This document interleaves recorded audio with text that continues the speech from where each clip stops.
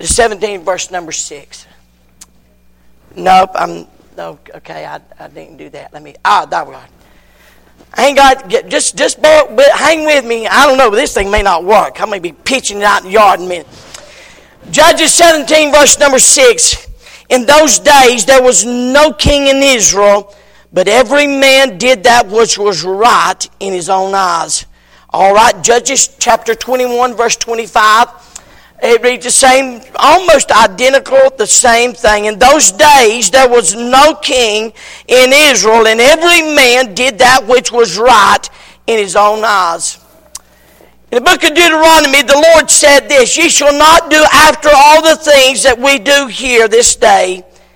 Every man whatsoever is right in his own eyes." God said, I don't want you to doing what's right in your own eyes. But we come to the book of Judges, and all of a sudden we see a nation, and God's indictment to this nation is this. In those days there was no king in Israel, but every man did that which was right in his own eyes. As we begin to think about this, I'm interested in the fact the Bible says that there was no king. So I've titled this, A King or a Judge. The word king, if you define it, it means a male ruler of an independent state, one who inherits the position by right of birth. A ruler, sovereign, all-powerful monarch, crowned head, emperor, prince, lord. But notice, the Bible says there's no king. There was no king in Israel. So the Bible tells us that God raised up judges. You'll find, I'm going too fast. All right, judges. I don't know if this is going to work or not. Amen. Is a person who decides the results of a competition or watches for infraction of the rulers. It is a person who is able or qualified to give an opinion about something, forming an opinion about a circumstance. That is a judge. The Bible says in Judges chapter 2, verse 16, nevertheless what? Because there's no kings in Israel. Nevertheless, the Lord raised up judges, which delivered them out of the hand of those that spoiled them. If we follow the history of God's people, we soon realize something, that a great era has taken place. But it didn't start here in the book of Judges. Don't miss this. It started in the heart. The proverb writer said in 21:2, every way of a man is right in his own eyes, but the Lord pondereth the heart. The problem was, every man was doing that which was right in his own eyes. Now, it didn't say every man was doing evil, nor does it say every man's doing wrong, nor does it say that every man's doing how. He says every man did that which was right. They believe they're doing right. This problem is a mirror image of the problems in America today. I mean, when it becomes to kings in our lives, instead we are doing that which is right in our own eyes. One of the most interesting things you begin to talk to people is their ideal of right. Not wrong.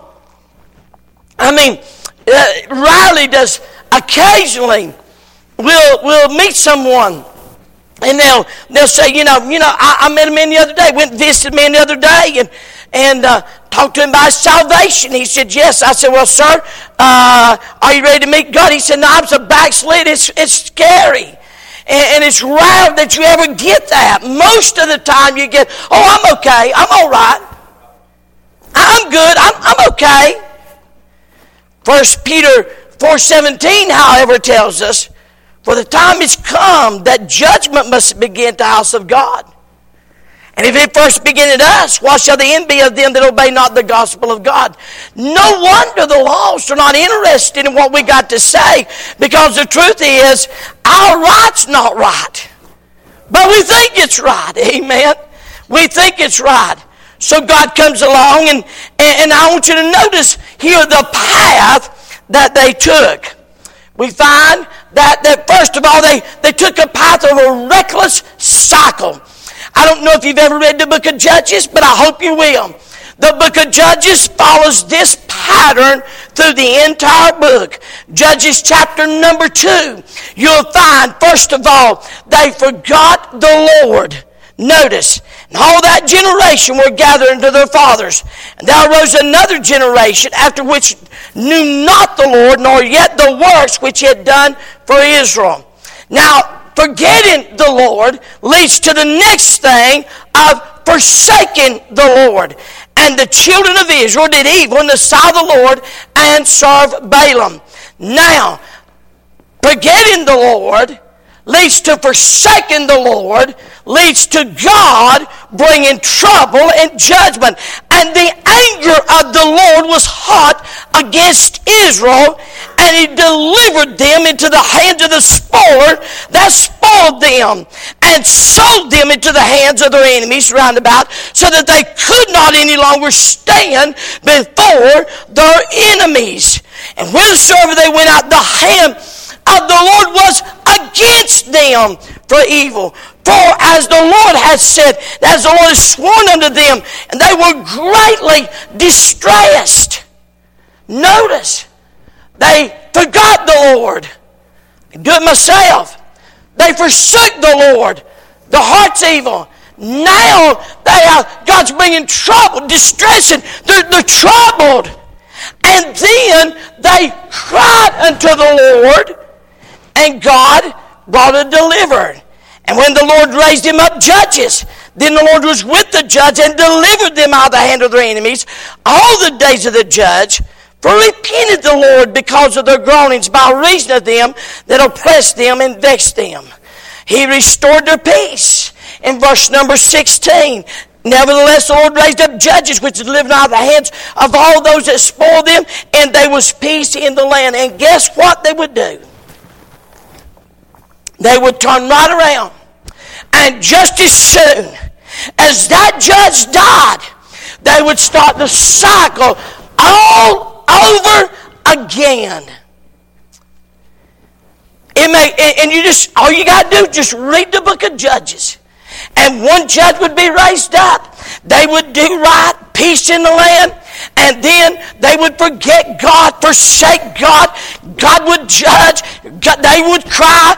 God give them a deliverance, and they started the whole cycle, and it's just a reckless cycle over and over.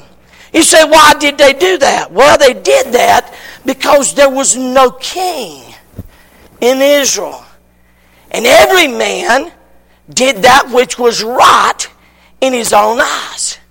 So why did they just, you would think after a while they would have learned, hey man, we passed by this tree before.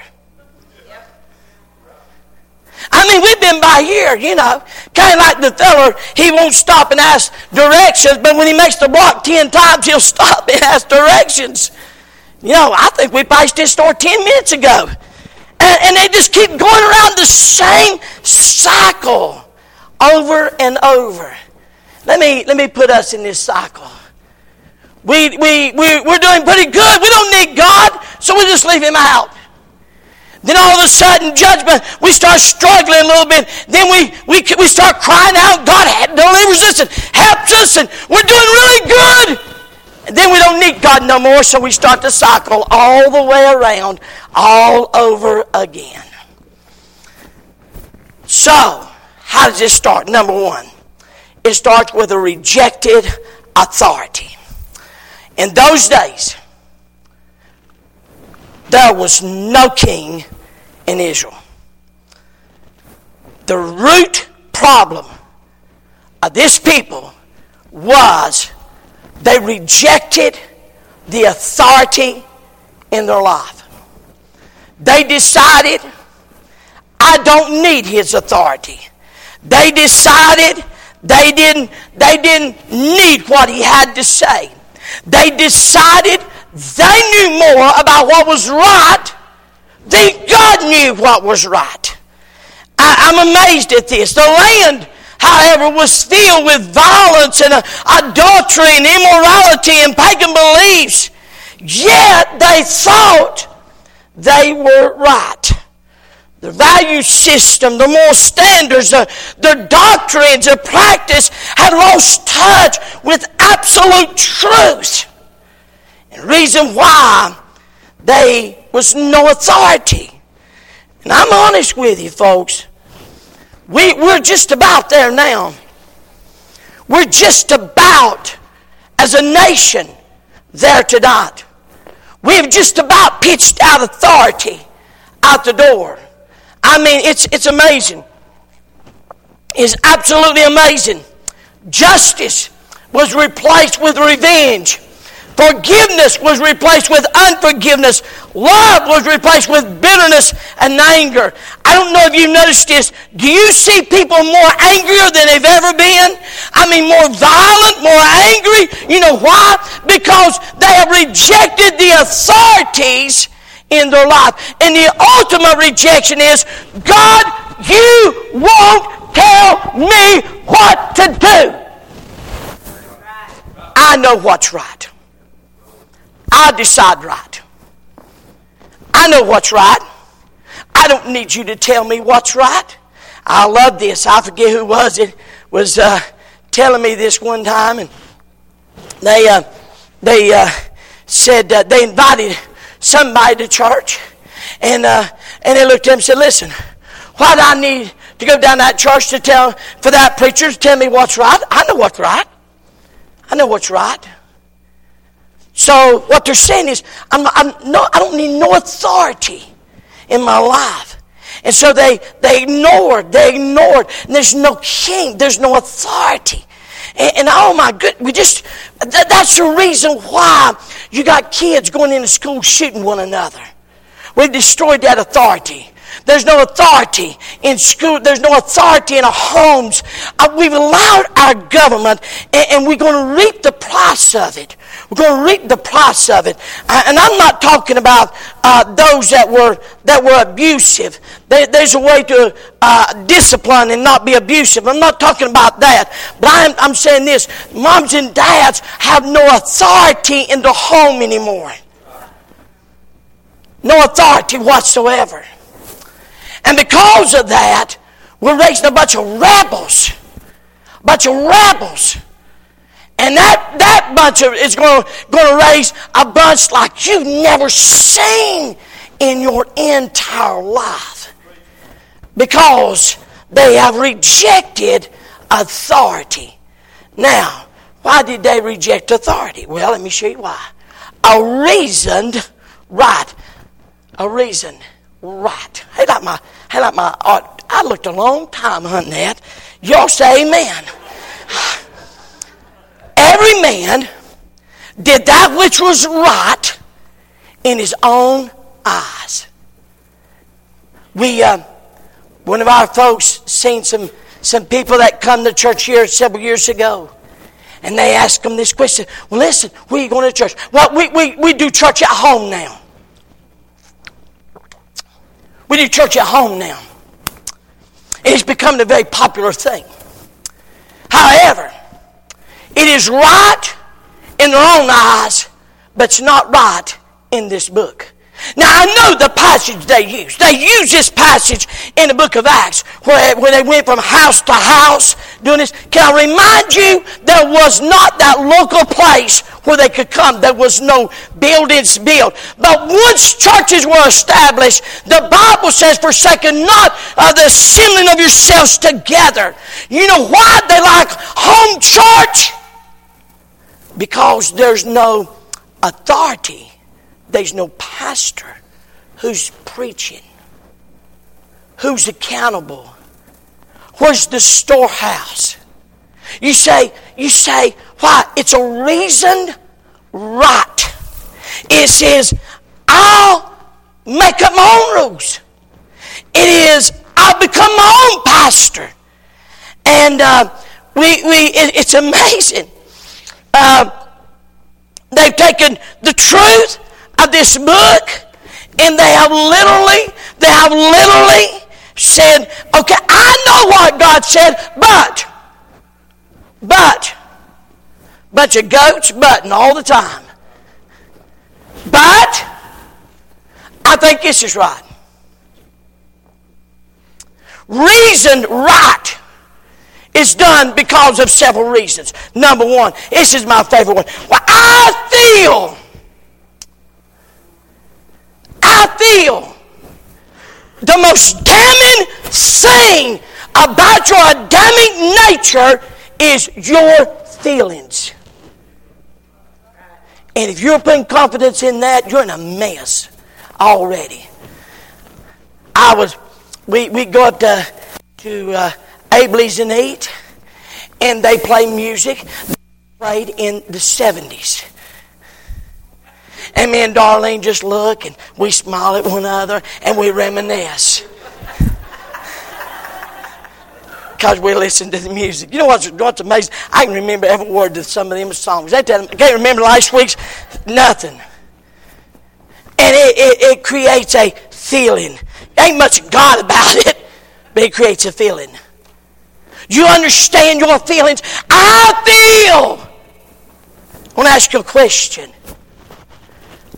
Have you put it up against God's right and see how it pans out? How it pans out.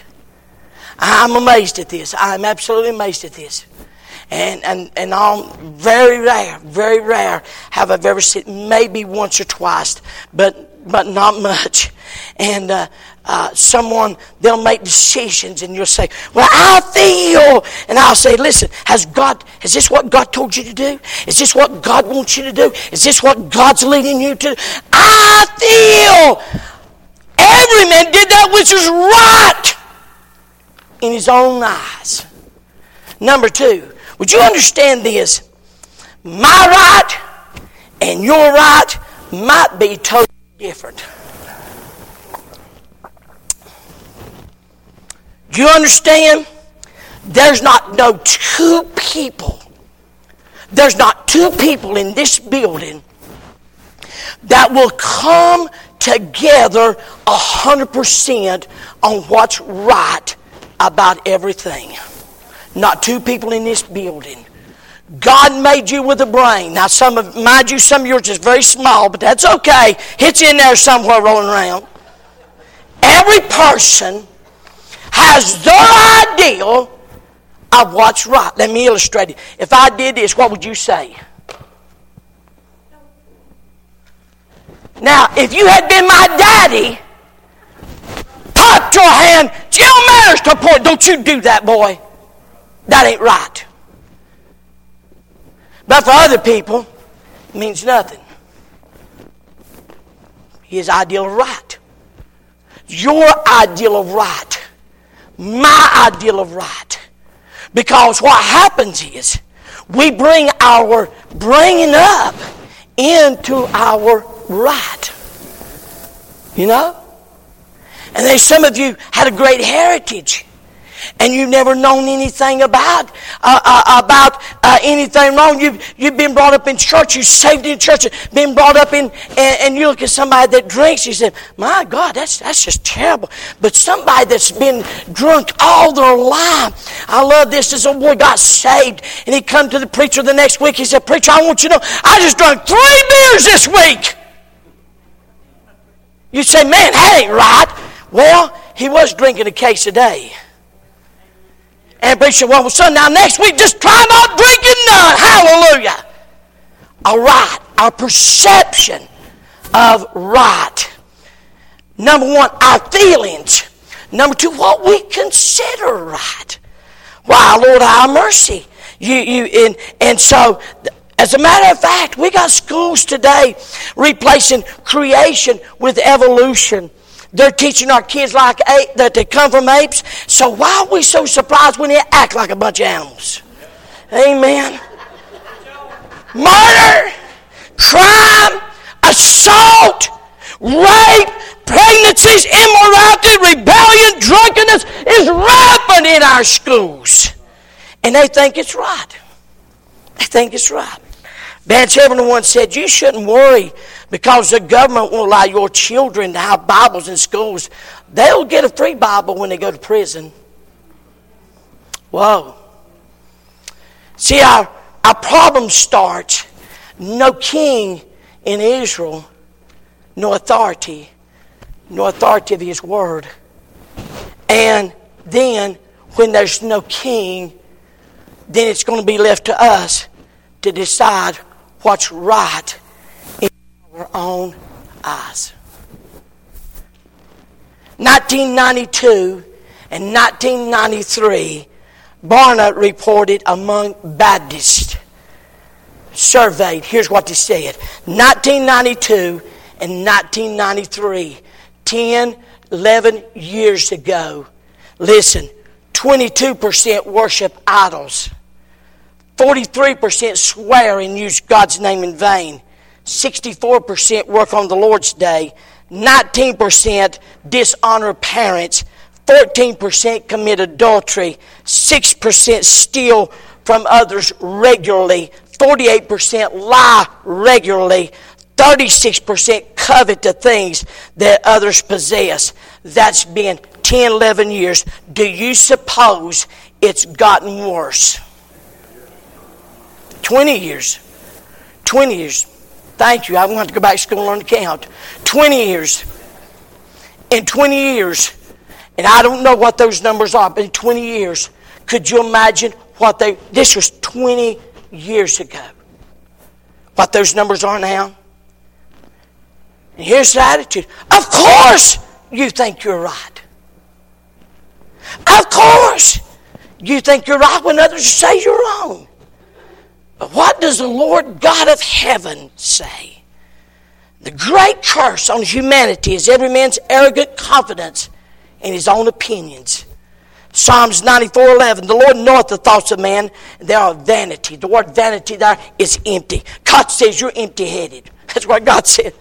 1 Corinthians 3:18, let no man deceive himself. If any man among you seem to be wise in this world, let him become a fool, that he may be wise. For the wisdom of this world is foolishness with God, for it is written, he taketh the wise in their own craftiness.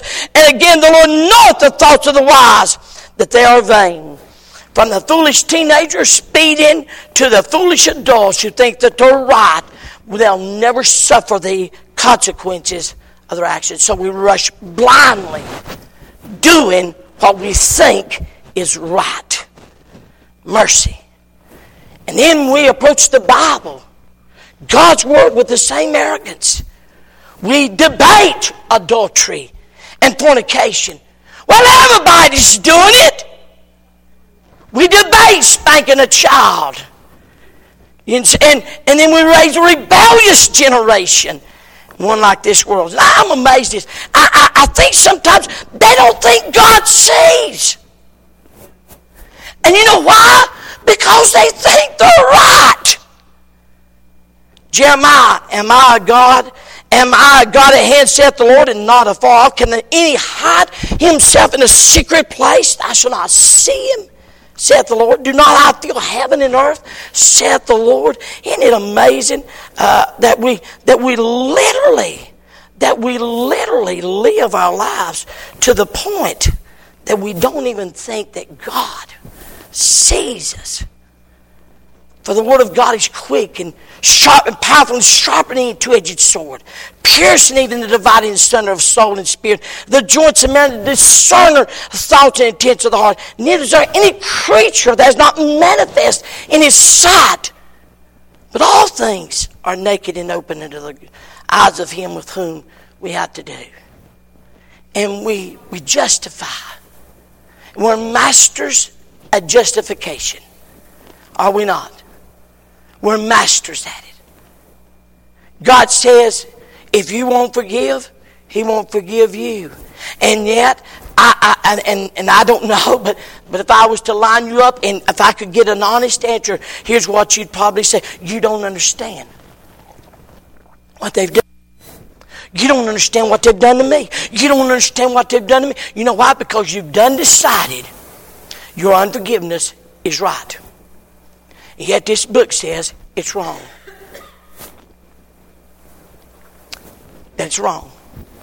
You've done decided that your right is that it's okay. That it's okay to be unthankful. After all, you got things so bad. It's so terrible. So you've justified, even though God says for us to always be thankful. I mean, this book is full of stuff. And what happens is, when God shows us, we start saying, well, I don't know if I agree with that. It ain't open for your debate. It's God's Word. I won't take time to do it, but from Judges 17 and 6 and Judges 21 and 25 is bookends that God put. Judges 17 and 6. One bookend says they did that which was right and wrong, and Judges 21, 25 is bookends. Go home and read them chapters. Don't read them now. Go home and read them. Because what it'll do, it'll tell you something about where they was at. You say, preacher, I don't agree with the home church. It's there in Judges 17, chapter 17, verse 6. There's a boy decides to steal his mama's money. She says, I'll tell you, if I find out who it is, I'm going to curse him. He gets scared. He confesses up. And you know what she does? She blesses him for his wrong. She blesses him. She don't correct him. She don't make him stand accountable for his action, but she blesses him. They buy idol gods. Guess what does? She makes him a priest. That he becomes a priest in that family. And all of a sudden, guess what? They have the home church as ungodly as anything you've ever seen in your life. And it's all right there. It's all right there. Let me get to the fourth point. Amen? Get to the fourth point. What's the remedy?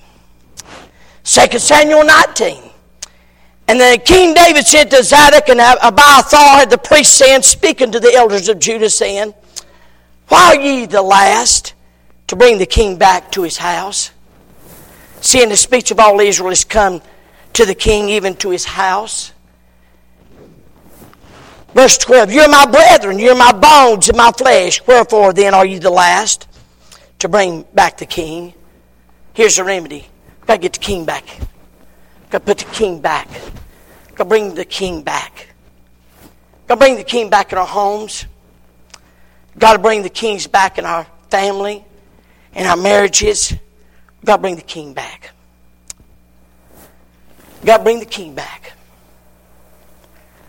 The children of Israel, here, you'll find when they got tired of the judges, they said to Samuel, Samuel, make us a king.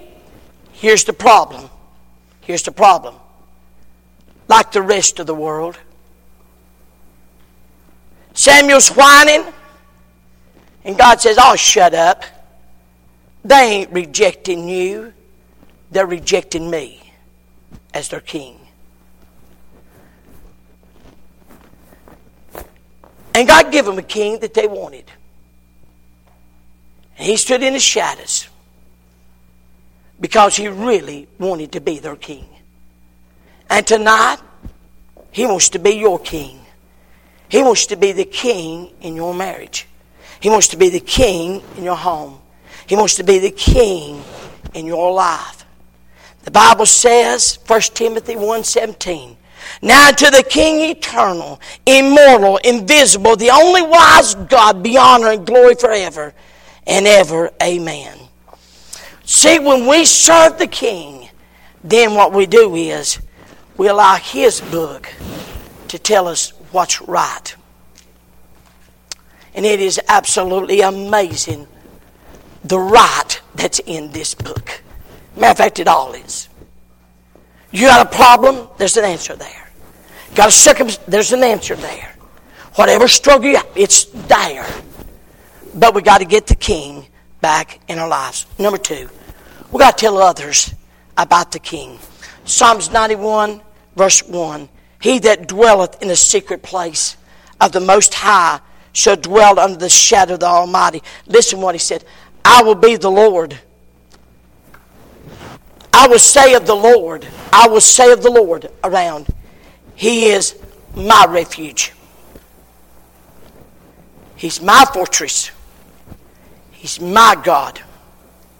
Did you hear what I said? He's my refuge.